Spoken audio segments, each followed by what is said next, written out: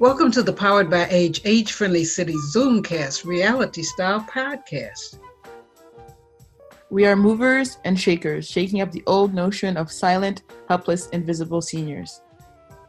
This is a new series of podcasts funded by the City of Vancouver and the 411 Senior Center Society.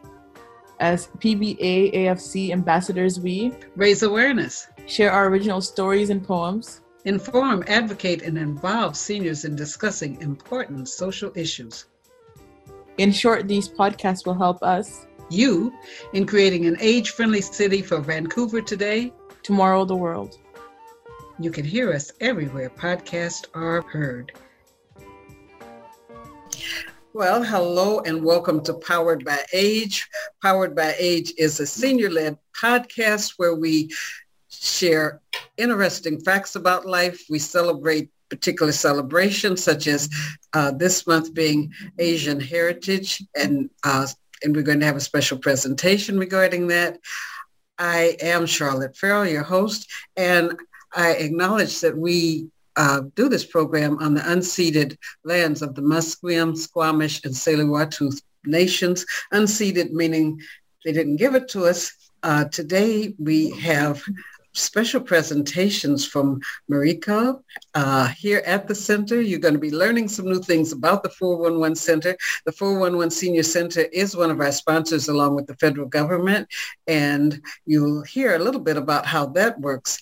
So without further ado, I'll begin as we usually do with having the people that are signed on at the beginning briefly introduce themselves, and those who come in later, you might hear their voices, but you won't hear the introduction. So I'll start with Nancy. And let me tell you something about Nancy that you might not say about yourself. You know, at different times, you've had presentations by some of the people designated as peer mentors or peer leaders.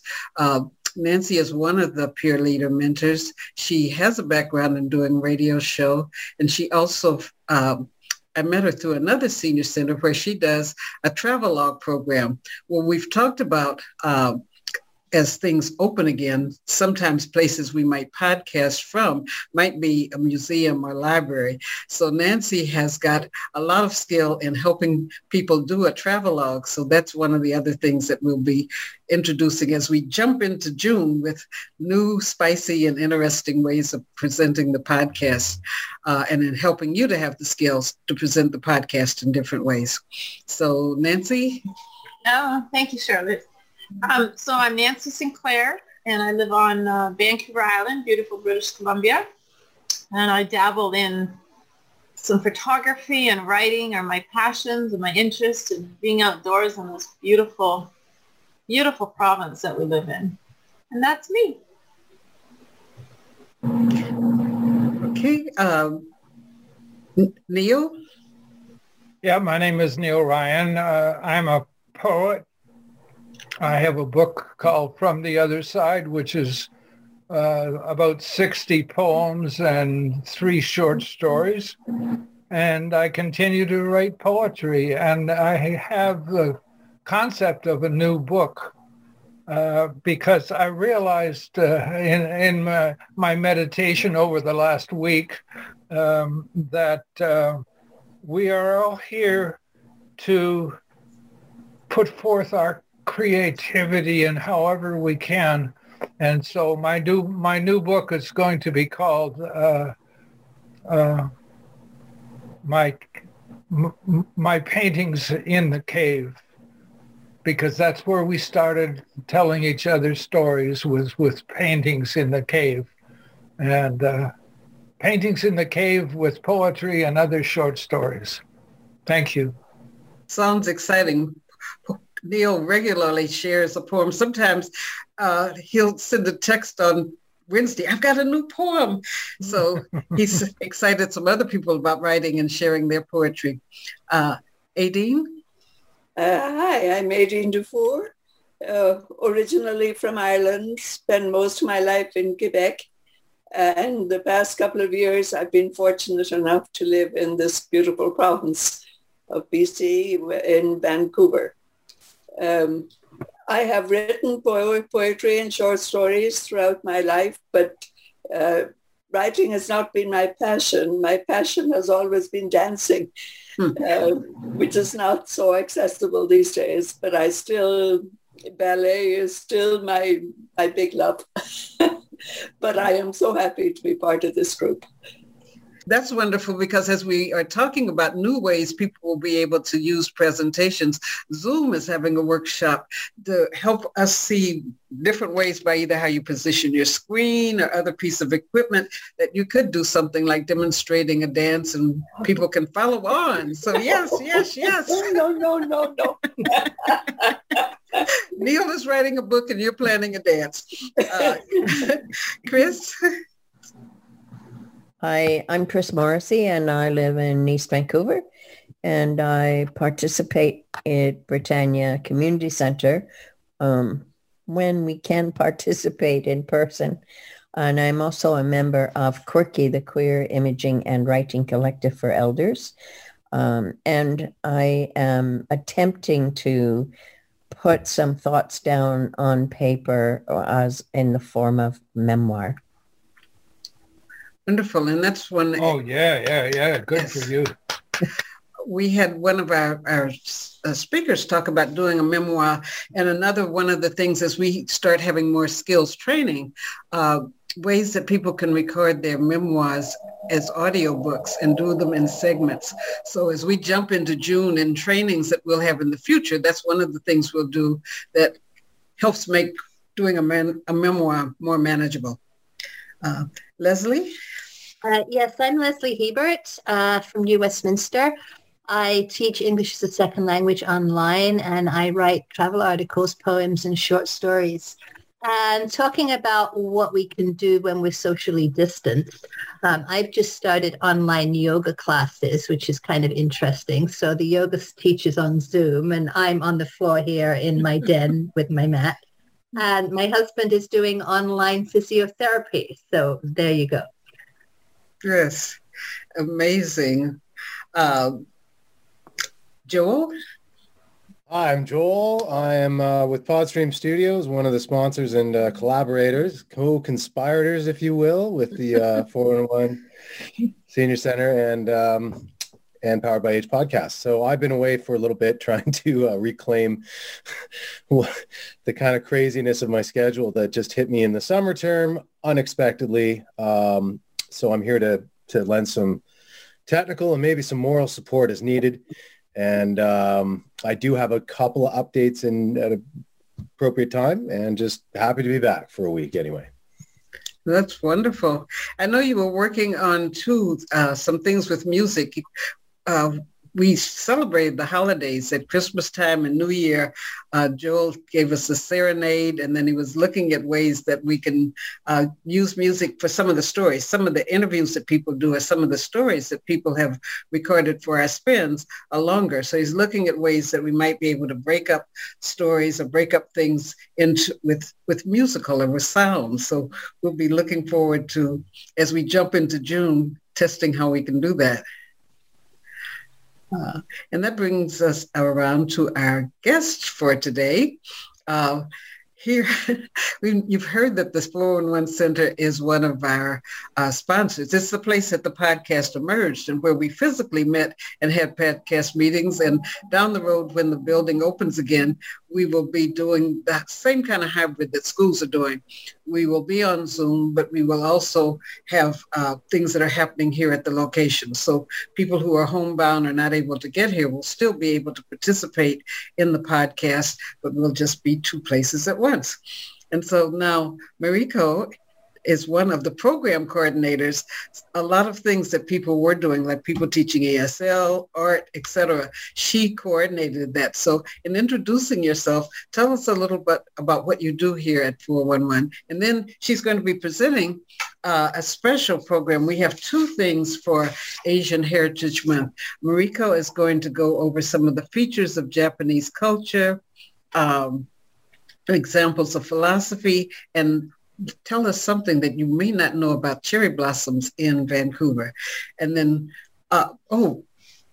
would you also introduce Brian. Brian is a member of 401. He was also one of the original groups, the original podcast group, when we were testing doing podcasts from a creative writing class. So he's going to be sharing one of his original poems with us today.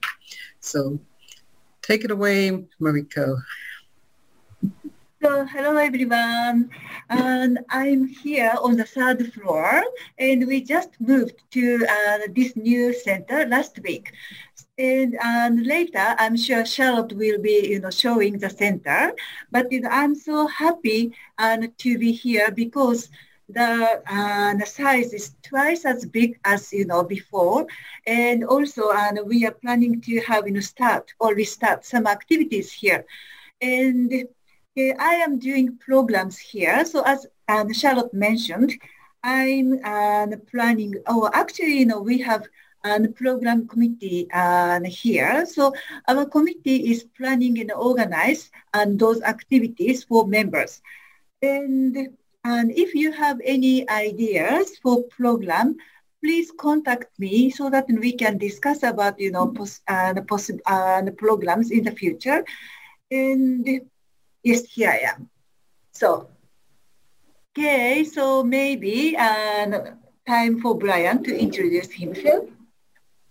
Yeah, I'm here again. As Charlotte says, I do write a bit of poetry, but it came to me very late in my life. Only about 4 years ago, at 411, I was encouraged to enlist in a writing program. At first I resisted. I said, I'm not a writer. But Mariko and the other girl, Julia, insisted. So I said, sure. And I said to myself, I'll go there. And first day, if I didn't like it, I'll just walk out. So I went. And the first day, somewhat changed my life. I had an excellent teacher, Nick. And I think that inspired me to start writing. I was amazed what I could do. Poems just turned out. I write short stories. So it became therapy for me because I experienced a lot of loneliness here for about 30 years. I came from Singapore alone, still alone. So writing was a panacea, I guess, for everything that happened to me. It's turned out a lot of things which were hidden inside. But essentially, for most of my life, my passion was always sport. I played almost every sport from tennis, soccer, badminton, table tennis. And before I left Singapore for 10 years, I played squash. Squash is a very tough game. And I was a squash coach for 10 years and international squash referee for 10 years. So I refereed all the 20 top squash players year after year. And it was an obsession. I felt fantastic playing sport. And when I watch sport now, I understand what the players go through. Although it's a vicarious experience, but I understand. I've been through that, sport. It's, to me, enjoying sport is ecstasy. It's like love. Love is also ecstasy. And some of us never ever get in our lifetime, So that's my short story. And Charlotte asked me to write something, so I wrote not a poem, just an article about Chinatown. Because I live in Chinatown for the last 6 years, and I was able to somewhat get the essence of this place, Chinatown, and express it in my own way, in my own simple way. And I hope you would appreciate listening to it when I read it out. Thank you. Yes, Charlotte, that's it. I was saying, yes, we look forward to hearing it. Okay, Mariko is going to begin her presentation, and then she'll stop at points and invite you to ask questions or comments about what she is saying. Okay. So, first of all, thank you very much for this wonderful opportunity to talk about my culture to people, to groups. So, today I'm going to talk a little bit about Japanese culture, but I'm not giving a big talk, just, short and sweet. Okay, so even though today, Japanese society or culture and is enjoying a lot of material or, a lot of things like high technology.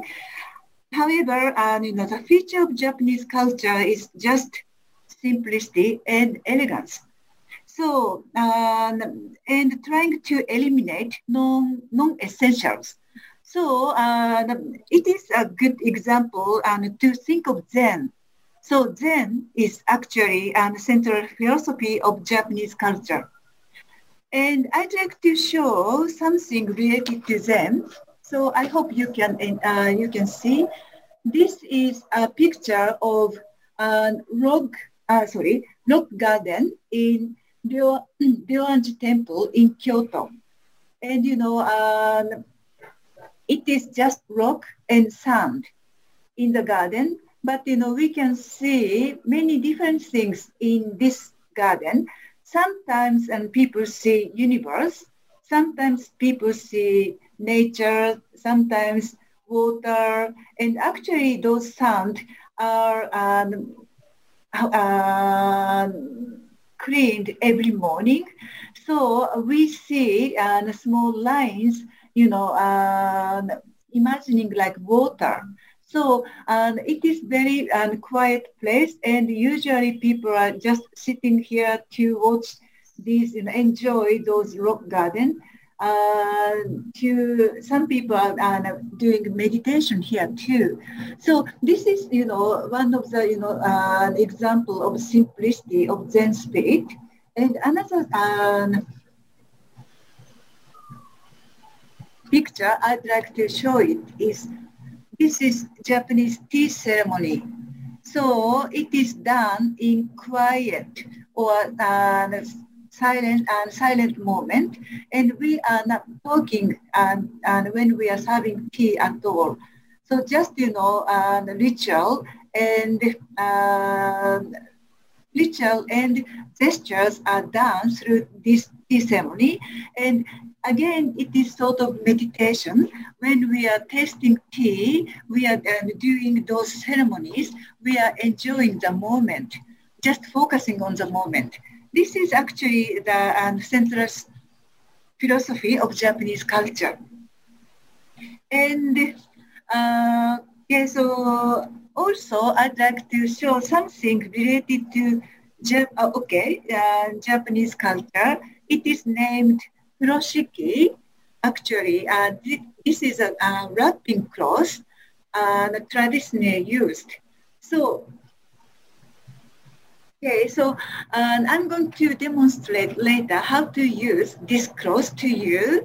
And recently, some people are paying attention to this cloth because it is very environmental, and also it is a replacement of plastic bags. And also this is very flexible and handy and useful, and we can wrap, and it can wrap or for things, and how can I say, to things in different shapes. So I'm going to show it and how to use it now. So, so because I have very limited space here, I hope I can show it.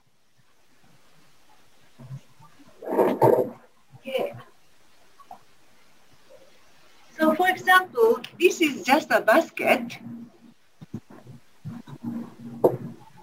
And it is very simple to use this cloth. By the way, this cloth is 28 inches square cloth. And this is sort of traditional measurement of the this cloth. And we just wrap diagonally and carry it. So this is very simple, basic way to wrap things. And by the way, this cloth is used to carry things such as kimono cloth or gifts or other goods to protect. And so this is very simple use. And also if we have, something very delicate and long, this is ukulele, and we can use this cloth to wrap this ukulele too. So to do so, okay, so we just put it here, and this is different way to wrap. So, okay, use two corners like this, and this corner will go in with this corner. Just showing how easy it is to connect the four corners. Yeah, so, okay, so actually here it is, so we can carry the ukulele like this without, if we don't have any covers, still we can carry with good protection. Okay, this is a way to wrap long things. And finally, and I'm going to show you how to wrap watermelon. So instead, I'm going to use the basketball today. So imagine this is a watermelon. Okay, it's a little big. So now I'm going to use these two corners to wrap. Would have never imagined you could use a square to tie up a round thing like a watermelon. Yes. So actually this is very, very useful if you know how to wrap this thing and how to use this wrapping cloth. And this is very environmental too. So here we go. So this is how to wrap watermelon or, something big, round thing, and we can carry without any difficulty. So, okay, so now we have handles here, right? So it is how to wrap watermelon traditionally. Okay.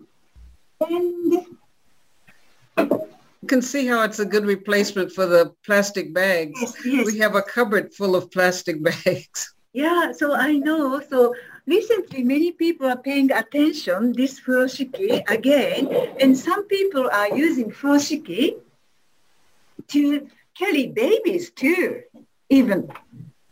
So so this is our traditional way to wrap things, and so I'd like to talk about something in Vancouver too. But if you have any questions about these things or Japanese traditional idea, please, or, make a comment, or please ask me any questions now. Yes, please. Yeah, hi, Mariko. I found the concept of garden, right? Mm-hmm. And you showed us a picture of the beautiful Japanese rock garden. Yes. Yeah, but to me, from a Western perspective, they're not a garden because there's no growing things. To me, they're more like a work of art or a sculpture. Okay, yeah. To me, from a Western perspective, a garden has to have growing things. Okay. So how would you respond to that? Okay, so actually, if you see, there is the moss here. Mm-hmm. And also, the trees are outside. Mm-hmm. So I think we have different perspectives of garden or space. So of course, and you're right. And, and in Japan, our concept of garden is having some plants and, something grow. So I think we have, and we are sharing different perspectives. Mm-hmm. Thank you very much. It's very interesting. Can I say something? Yes. This is talking about having trees for a garden, and I understand that, seed growing. But looking at this, I'm going to believe that what is growing is your consciousness. Mm-hmm. A different form of consciousness. Mm-hmm. You're being to see something inside, right. Not external. Wow. That's my simple take on it. And I think I see in people's yards, they design rock gardens, mm-hmm. and they consider it a rock garden. And there might be trees on the outside of the garden. But to me, when I see something like that, I think of it, or I view it as it's a garden. It's like, it's not like a big lawn. It's not like the whole property. The garden is like they've singled it off. They've made it. It could be large. It could be small. It could be medium size. But they've designated it one way or another to be a garden. And rocks are alive. Like, even if it is a rock garden, there's life in those rocks. And so I really appreciate your comment, Brian, about growing consciousness. Because it's that draw, it's that attention, it's drawing that attention within us to get centered and grounded, and can be very meditative and very soothing. So even just so there are things growing, and I wouldn't necessarily have equated. I understand what Leslie's saying in terms of, something rooted in dirt and soil and a plant or a tree or a flower or a vegetable or something. And people have rock gardens, and they might put in some, say, cacti, something that doesn't need a lot to grow. But also they'll add like water features and that sort of thing as well. So, or take particular types of rocks or stones that they found, like riverbed stones or rocks from the mountains and that sort of thing. So I just, rock garden, there's a lot to it. I'd like to add the idea that the basis of the culture is Zen. And the idea of the rock garden is that you stop the activity in order to experience the Zenness of the garden. And I love that. I love that idea. And tranquility. And appreciate you showing that, because I think with COVID, we've had to spend so much time inside, but something as simple as sand and rocks gives a different perspective. I think everybody's found some different perspectives of things to do, because otherwise you'd be wanting to throw paint against your walls. So I thank you for showing that. It's something that we could look at, ways of practicing, or as you say, programs opening again. That might be a program that people might want to do, of how to grow or how to set up can you set it? It's something you could set up smaller, like if you had a small apartment. It's something that you could set up in a corner. Is it something that you necessarily have to go outside to do, or could you set it up in your home? Yeah, but thank you very much. I have never thought that consciousness is, growing, or I was taking, just as granted, So I was never thought of, and what is growing in this quietness or silence. So it was a great opportunity to think, of my culture again. Thank you very much for your comments. Thank you for sharing that. Just one. Yes. I'm not talking too much. Just that when you look at this picture, it looks like you're looking at a question. It's like looking at a Zen koan. What it does for me, not be the same for other people, is tends to remove clutter from my head when I just look at it, because there's nothing. It removes clutter from my head.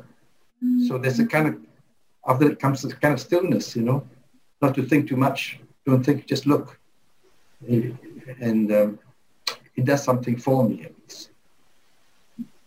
But Charlotte, to speak to your question, I could see that you could create something like that in an indoor space, on a smaller scale, in a box or something, or, whatever creative, just as part of a sacred space or a ritual space inside your home.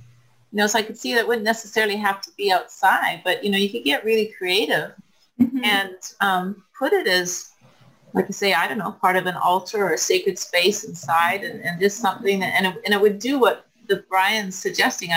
I can see that. It's a meditative thing, just even to look at it, get connected, clear your mind, get grounded, just to sit silent, just sitting and looking at it. I can just see how that would just, like you said, just center you and clear the clutter. Yeah, I've actually seen those little small boxes, maybe 18 inches by 12, filled with sand with a few rocks and then a miniature rake. I've actually seen those, yeah. Oh, cool. Well, that's a good transition from Zen into Japanese philosophy. Okay. Thank you. And, may I continue to talk about something in Vancouver? Yes. Yes, thank you. So now I'd like to show this picture in Vancouver in spring. So in spring, we are enjoying a lot of cherry blossoms in Vancouver. And until now, I didn't know how many cherry trees are here in Vancouver. And I was so surprised to hear that there are 150,000 trees in Vancouver. So I didn't know such many. So, and these trees are originally donated or given by two mayors in Japan. So they are from Yokohama City and Kobe City.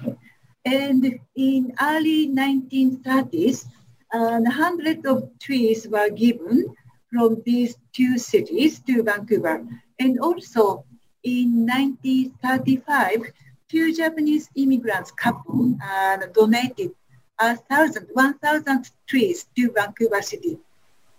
But sadly, the World War II started soon, and all of the Japanese Canadian citizens in Vancouver had to, they were sent to internment camp.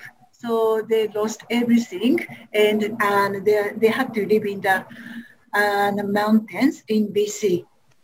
But after the war, they had the chance to come back to Vancouver. So in 1950s, Japanese community in Vancouver started to have Cherry Blossom Festival every year to celebrate the legacy. This is a history of Cherry Blossom Festival in Vancouver. So it is, sad to know that, they have to sent to the camp, but it's great.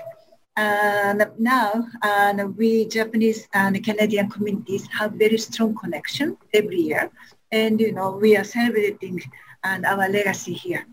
Yeah. So this is my presentation about the Japanese Canadian community and cherry blossoms in Vancouver. Thank you. Rika, that was so.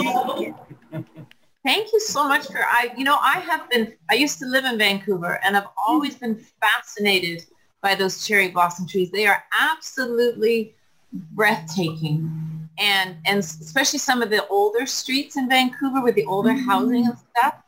It's just beyond description. But I didn't know the history of it. Because I was always curious. Because there's certain streets in Vancouver that are inundated with the cherry blossoms. I mean, they're just absolutely spectacular. And especially around the older neighborhoods, the older houses and stuff, there's just such a feeling that's so beautiful. But I had no idea of their history, how they actually came to being. So thank you so much. That was quite. Thank you very much. Yeah. So actually, it is great. I came here to Vancouver 12 years ago, and every year I'm so surprised to see how long we can enjoy cherry blossom here. So in Japan, recently the weather is getting warmer and warmer. We can enjoy cherry blossoms just for 1 week or just for 10 days. But here in Vancouver, we can enjoy it for a month. So actually, it is, so great to enjoy those cherry blossoms. And And it's nice to see people enjoying those cherry blossoms here, Vancouver. Thank you.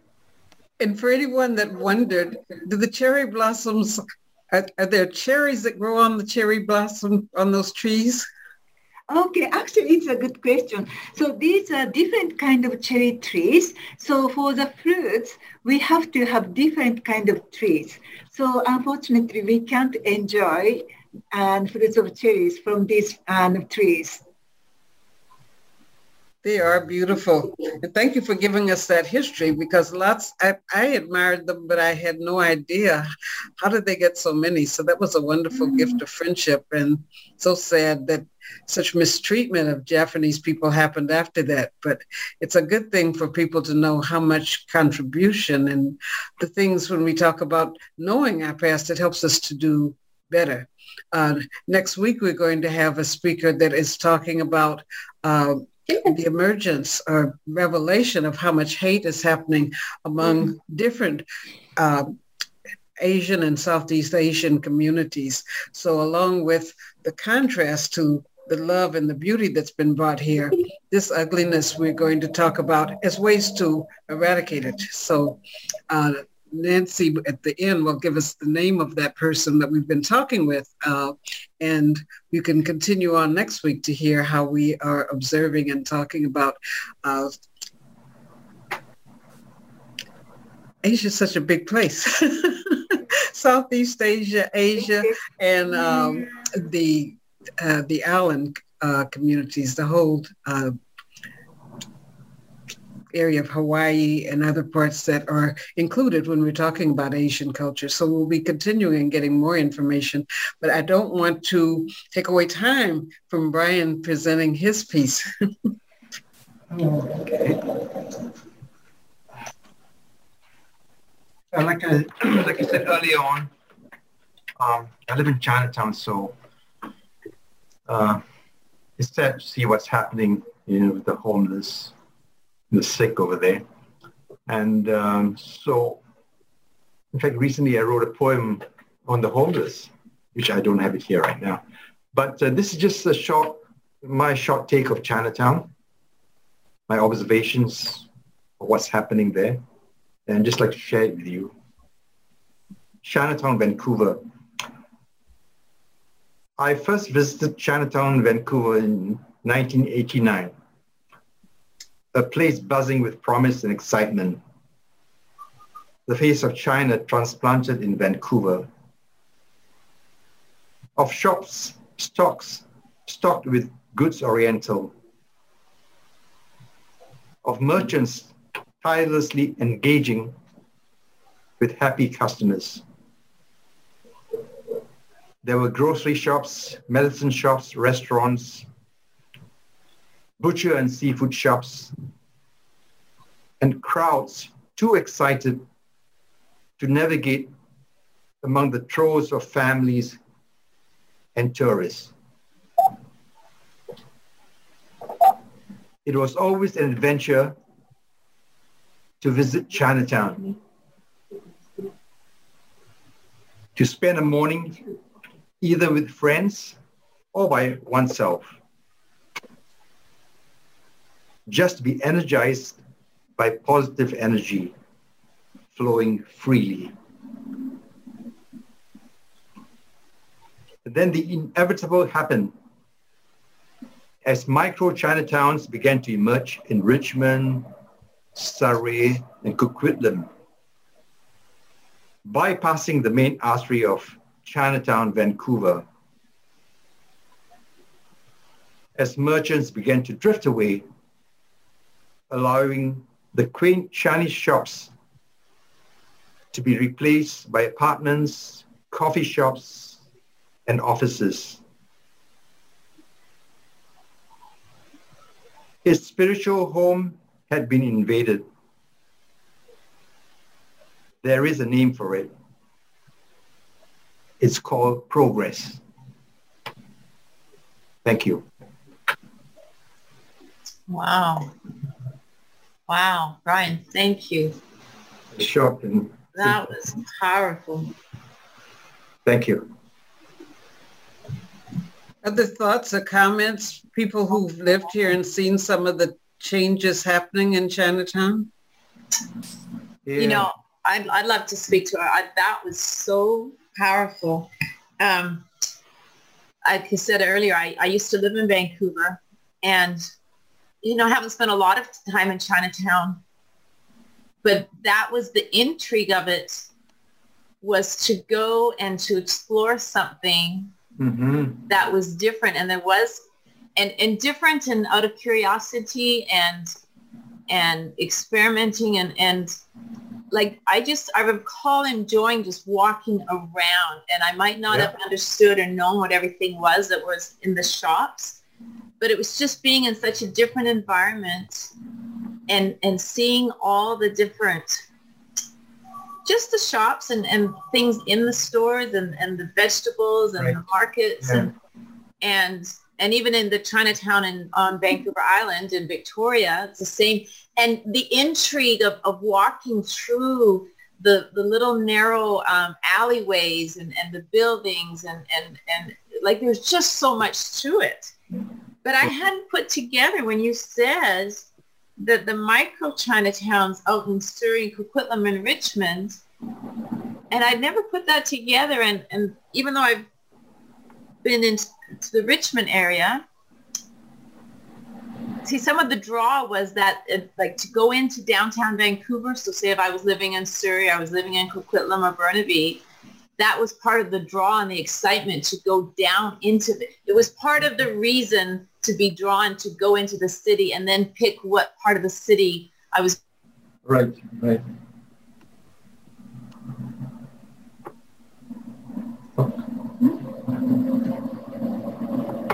Around just to go to Chinatown, but I would go into Vancouver and then maybe go explore another part of Vancouver. So I just really appreciate that. And this, what you said, progress, and progress isn't always necessarily a good thing, is it? I would say rarely a good thing. Well, living in New Westminster, there actually was once a Chinatown in New Westminster also, but the city fathers decided that they didn't want it, and it was basically erased. They decided it didn't belong here. And now if you want to experience China, you can also go to the Crystal Mall, which is sort of a modern version of Chinatown. And you can walk around and get the sounds and the smells of China. You know, they sell the traditional foods. And so that's another interesting experience. Right, I agree. Well, as my connection to the Chinese culture, all of this is just my neighborhood. You're talking about, I go, when I need a particular soap that I like, I go to Chinatown. I know which store has got my soap. And when Michelle wants a particular dinner from a Chinese restaurant in Richmond, I mean, this is all my neighborhood you're talking about, is the old city and the new Chinatown. So, and Brian, in case my lady, my partner is Chinese, so I'm quite involved in the Asian culture. Joel has his hand up. After you. Okay. What's that? No, I said after you. Joel has his hand up for a comment. Yeah. I just wanted to comment to Brian. I think I heard you say beforehand of the story you weren't confident about your writing skills, or you didn't think you could write. Well, I got to tell you, to use that progress right at the final word, that's a pretty deft maneuver there to like flip the script on the story. So thanks for your encouragement, Neil. Well done. Thank you. I just write from my heart. That's it. Whatever comes, and just, you're a writer, you're a poet, you know that. It just comes, you know, I have to say it. It worked. It worked well. Perhaps the next time I should like to share a poem on the homelessness. I see it almost every day. It's just in front of my eyes. Back in the early 70s, I came back to Vancouver after having spent almost 4 years teaching in Malaysia and Brunei. Oh. And because where I was teaching, particularly in Brunei, it was primarily to provide secondary education to Chinese girls who were not able to go to the Brunei schools because Brunei was Malay, and so there was a limitation in terms of who was able to go there. So I remember when I came back from Brunei, I really missed the experience of being in that kind of an environment, and so I got my parents because I didn't know Vancouver. I hadn't lived in Vancouver at that point in my life. And so I got my parents to take me down to Chinatown so that I could go, we could have lunch in one of the restaurants that, so that I could somehow imbibe the experience of, that I had left behind. So I too have noticed since the mid to early 70s, the change in Chinatown. And one of the things that strikes me is that part of what's happened is that with the diversity of the population, people have moved into different parts of the Lower Mainland. And what we see is, like, there's the Crystal Mall, there's TNT. We see like Safeway has aisles where they particularly carry Asian foods. So it's an interesting thing how we've gone from the concentration of the whole of people of Chinese background and the whole experience of China out into different places. It just strikes me that while I certainly experienced the loss of Chinatown as it was, it also is an indication to me that people have moved and integrated into, and we all live together. And so when I go to Safeway, I can go and look on the shelves to buy something that prior to that I would never be able to get. So it's just an interesting, for me, it's an interesting way that that Vancouver has developed. Right, I agree. As you know, that Krista, you make a good point. What ran through my mind as you were just speaking about going into the grocery store, onto the shelves to look for something. If somebody's found a recipe for something, for example, and they need those particular products, in some ways, like you say, it makes it more accessible, but it might also take away a little bit of an intimidation too. Like if you don't feel that comfortable knowing what you're asking for, it gives you a little bit of space to look and peruse and kind of take in what's on the shelves and explore, maybe experiment, try something that you otherwise wouldn't have tried. Because I know myself, I mean, I love going into the, like you say, down into Chinatown looking, but if I don't, I wouldn't necessarily feel confident enough to go up and ask somebody, you know, what it is that they're either cooking or making. And, you know, I'm a little bit shy that way for certain sorts of things. So I just appreciate what you just said, Chris, because that's a good point. I was going to get to another issue that Chris had talked about that's happening in the area of Commercial and Broadway. In Chinatown, there's some housing that's been taken down, and it was housing that that older Chinese Canadians had, and that people are asking, will you replace it with things people can afford? Because that's another way that the flavor of some neighborhoods have happened, that it just becomes too expensive. As they decide that they're going to renovate, or what they call in many areas gentrification, that the older stores, homes by the people who first landed there, you start remodeling and raising the prices so that people cannot keep those So those are, I think I was going to ask Chris at some point, we're going to talk about where are there opportunities to be advocates for retaining original housing that's in different areas of the city. It's happened to many communities that people can't afford to live where they had historically had their homes, their shops, and where people could go and get a flavor of being in that community globally. I would say too about the friendliness though of people in markets. I was looking at dragon fruit and I kept picking a piece up and putting it down. And I was in the area where the people didn't speak English. I didn't speak Chinese, but a lady tapped me on the shoulder. And so she showed me, how you peel it, you cut it, you use a spoon. I mean, it was really a whole lesson about this fruit. And I thought how nice that she saw that I was curious and just exchanged and told me about, the dragon fruit. That's cool. Who was it mentioned? Crystal Moore, was it you, Nancy, or Leslie? Me. Crystal Moore, Leslie, yeah. I think you're right. I think Crystal Moore, in my opinion, you get more things in Crystal Moore than you get in Chinatown. Mm. In other places, even Coquitlam. But Crystal Moore is a very good place. It's like seeing a bit of old Chinatown. Yeah, I kind of discovered it. We booked a trip to China a few years ago, and the travel agent was in the Crystal Mall. Yes. So I went in there, and I said to my husband, we don't actually have to go to China. We can just come here. Yeah.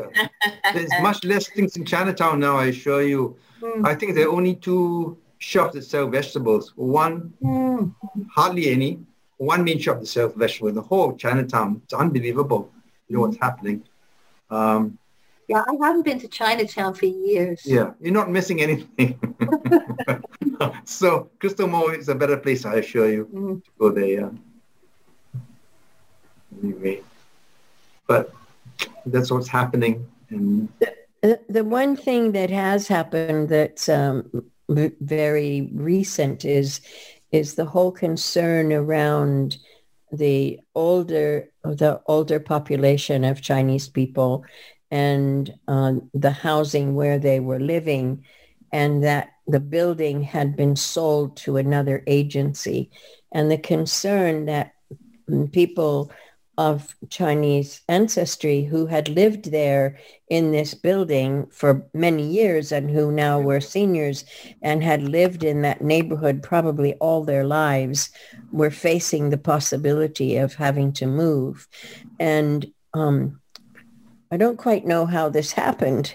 It's a little bit surprising in that the city of Vancouver actually made arrangements for the people who bought the society that bought the building to sell it back so that it will remain a place for the older Chinese people, that they will still be able to live there and not face the possibility of having to move, or I'll say be evicted, but having to move.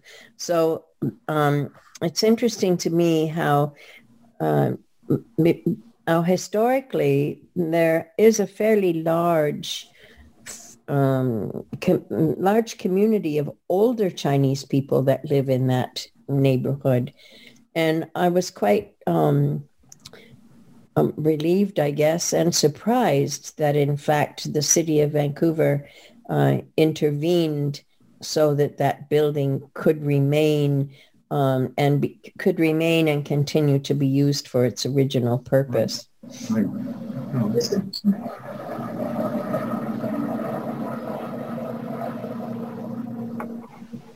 Unmuting. I pulled out my mouse. I don't know how people use just the pad to make things happen. When I use the pad, terrible things happen. But what I'm going to do, I'm going to walk with my laptop so you can see a bit of this new space that the 411 Center has. And Nancy is going to tell you about the speaker we're going to have for next week. Oh, yes. Thank you. So next week, we have a gal by the name of Shabani Gokhale. She's a video journalist, a political reporter, a lawyer, a graduate of Columbia, and she has a master's in journalism. And she's going to come and share some time with us to celebrate Asian Heritage Month and also give us a little bit of insight into terms what Charlotte mentioned, and what's going on right now, especially through COVID and some of the experiences the Asian community has had as far as racism, and what steps, suggestions, what steps that we could take to combat that, and some positive things that we can do. And so what suggestions as well, like when we recognize that, people are being mistreated, and what steps we can take to eradicate that, and to step up to hold each other in high esteem. So she's quite fabulous. So she's going to be with us next week. Her name's Shabani Gokhale. And so we're very excited about having her with us. And so we hope to see all of you next week and have us enlightened. And if you have any questions in particular that you want to bring in, experiences, and we'll look forward to that next week.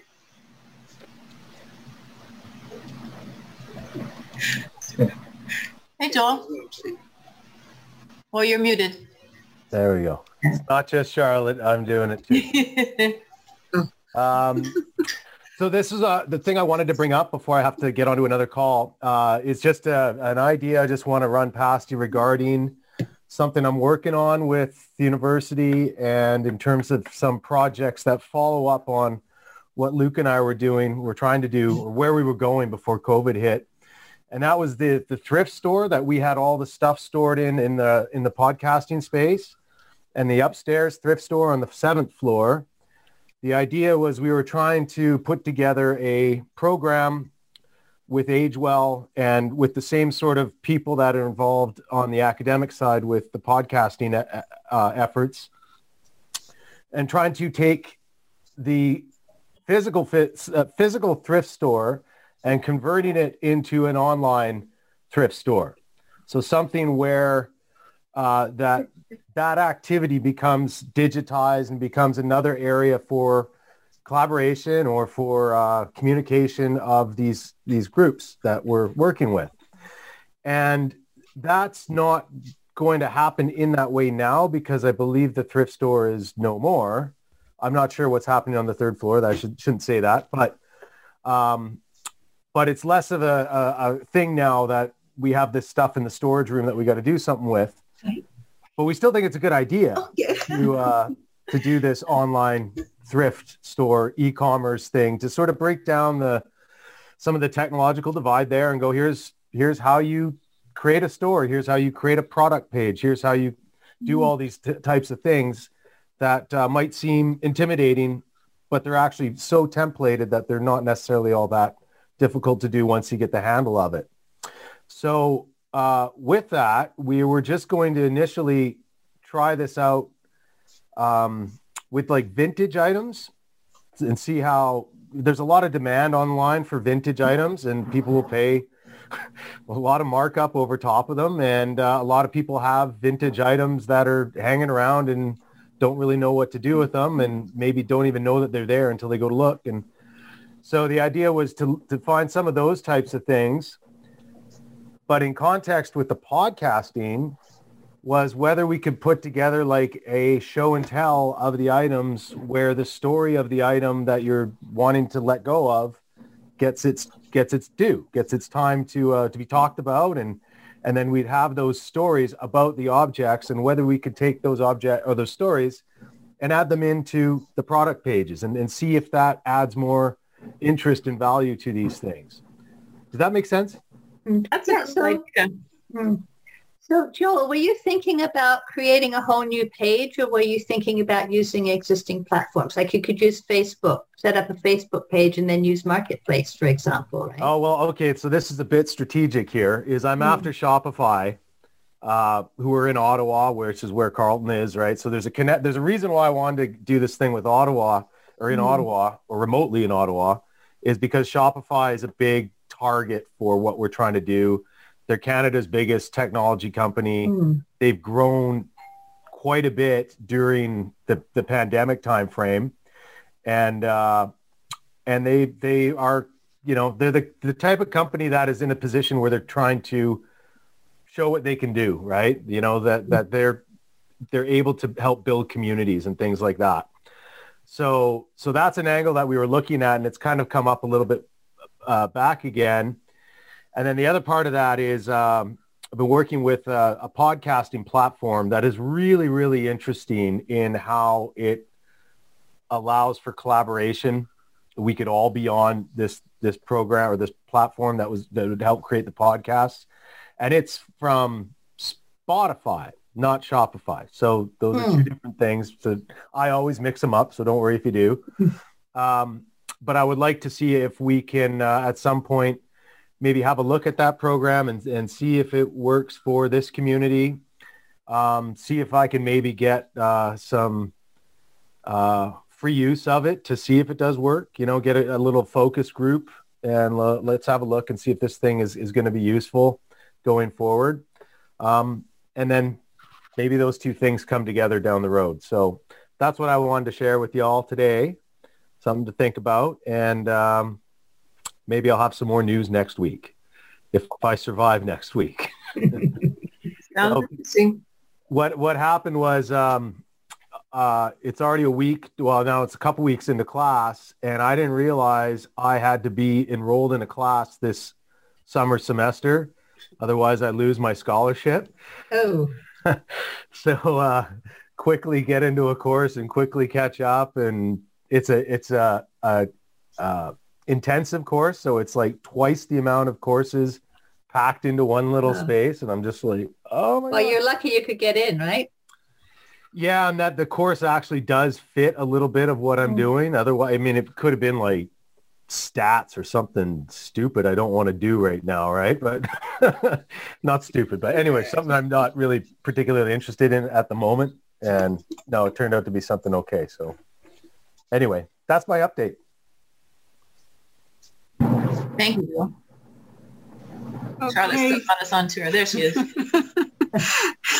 So you've seen how big the space is. That's just, so, where we have meetings, when we have meetings such as podcast meetings, there's this huge room that we will space to have where up to 90 people or so could sit. Once more than 6 people can be in a space.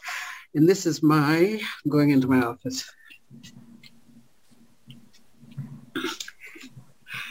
And what I'll ask you in the next few minutes is just ideas. We're working on, now I can take my mask off,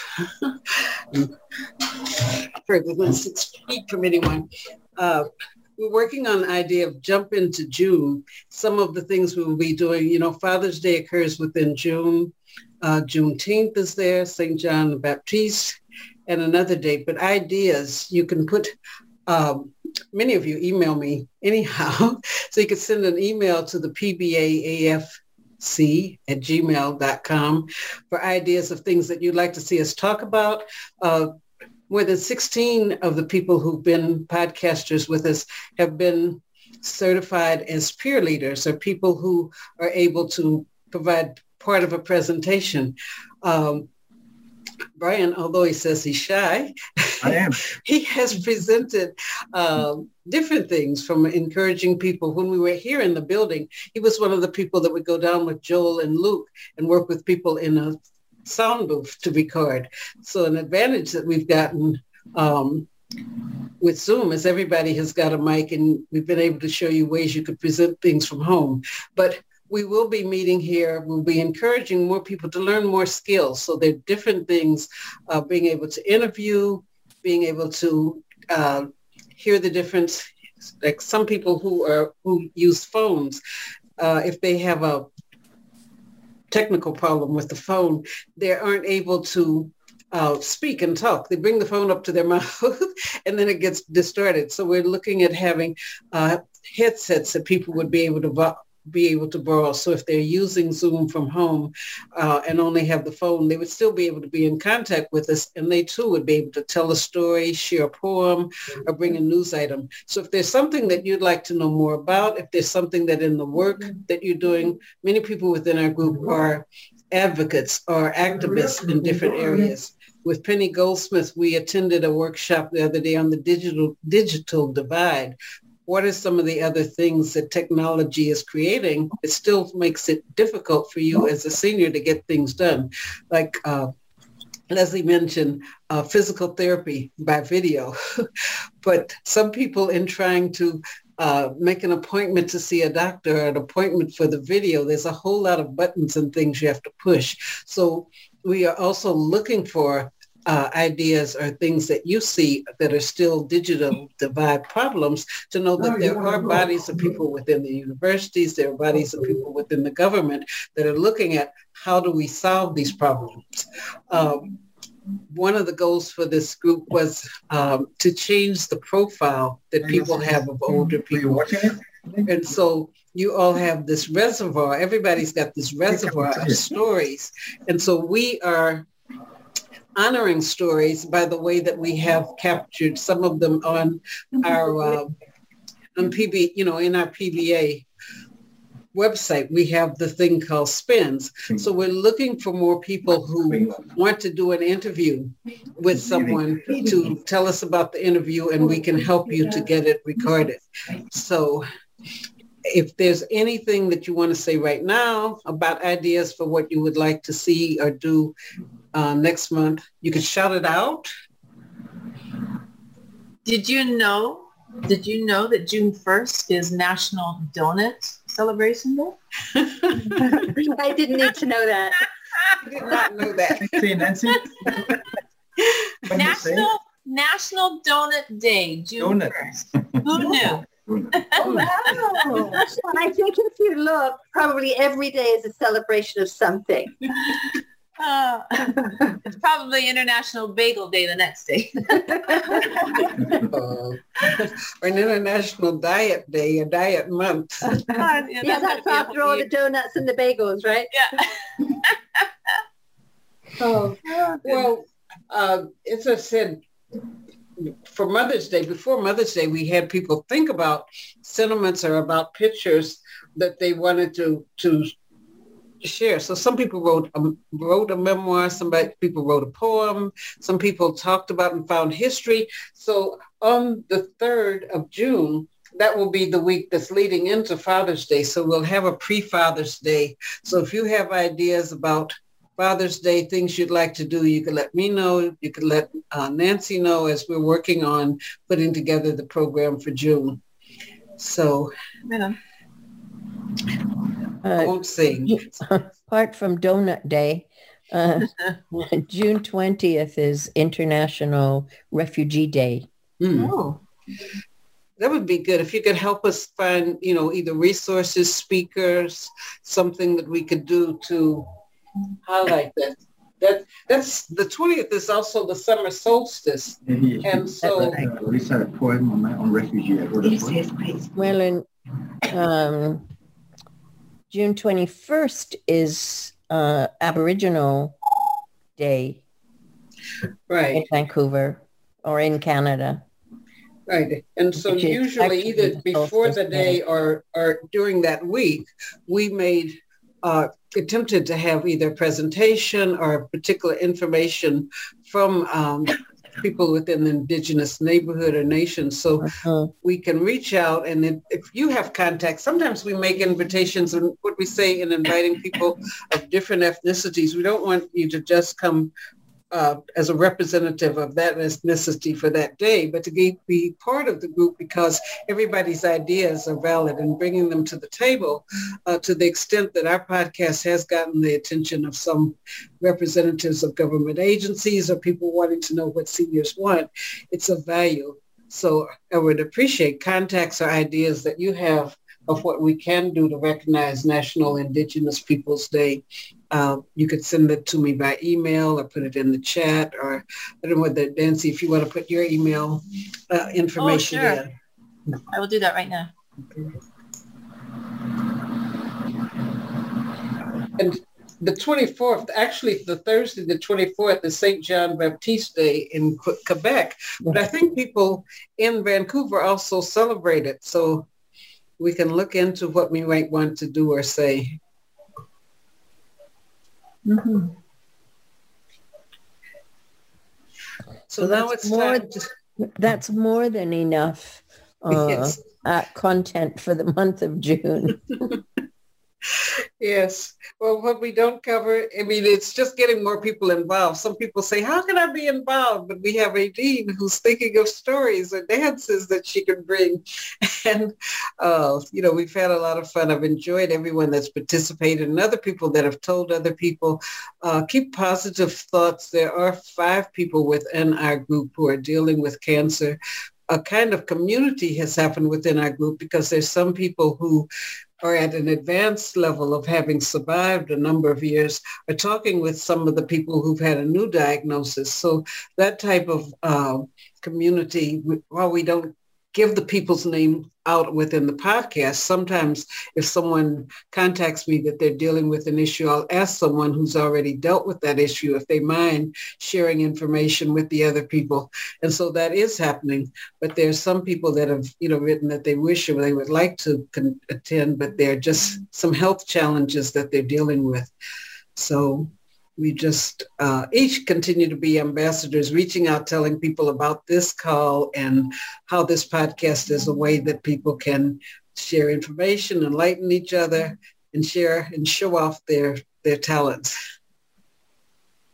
Yeah, and I want to say, Brian, too, I really appreciated when you were first saying at the introduction that you took that writing course and you're thinking, I have no interest in writing, and how it changed your life. That was really inspiring to hear that. And thank you. You're welcome. It's just, I don't know how to put it in words.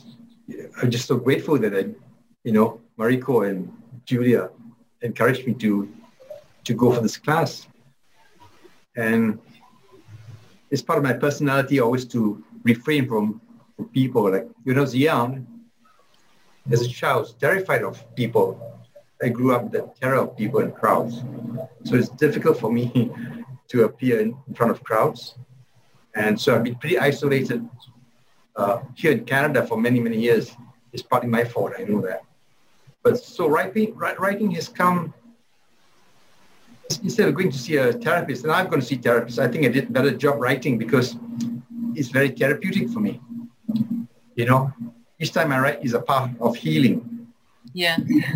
So I'm just grateful. And I tell everyone, people say, I'm not a poet, I can write. I say, no, it's rubbish. If I can write, you can write. Write whatever you feel. You write for yourself, not for the world. It's so true. Right? Yeah, just express yourself. I think writing becomes, for me and for a lot of people, whether they know it or not, it's a part of self-love. Yeah. It's loving yourself in a very intimate way. That's how I see writing. So that's so true. And the fact that you're willing to stretch yourself, recognize what your habits are, but stretch yourself and then discover something new about yourself. And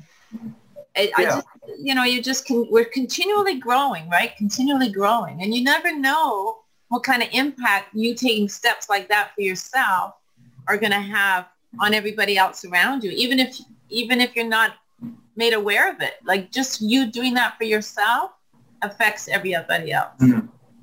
Thank you for saying that, And talking about refugees, I even wrote a poem on refugees recently. I'm looking forward to listening more with your poems.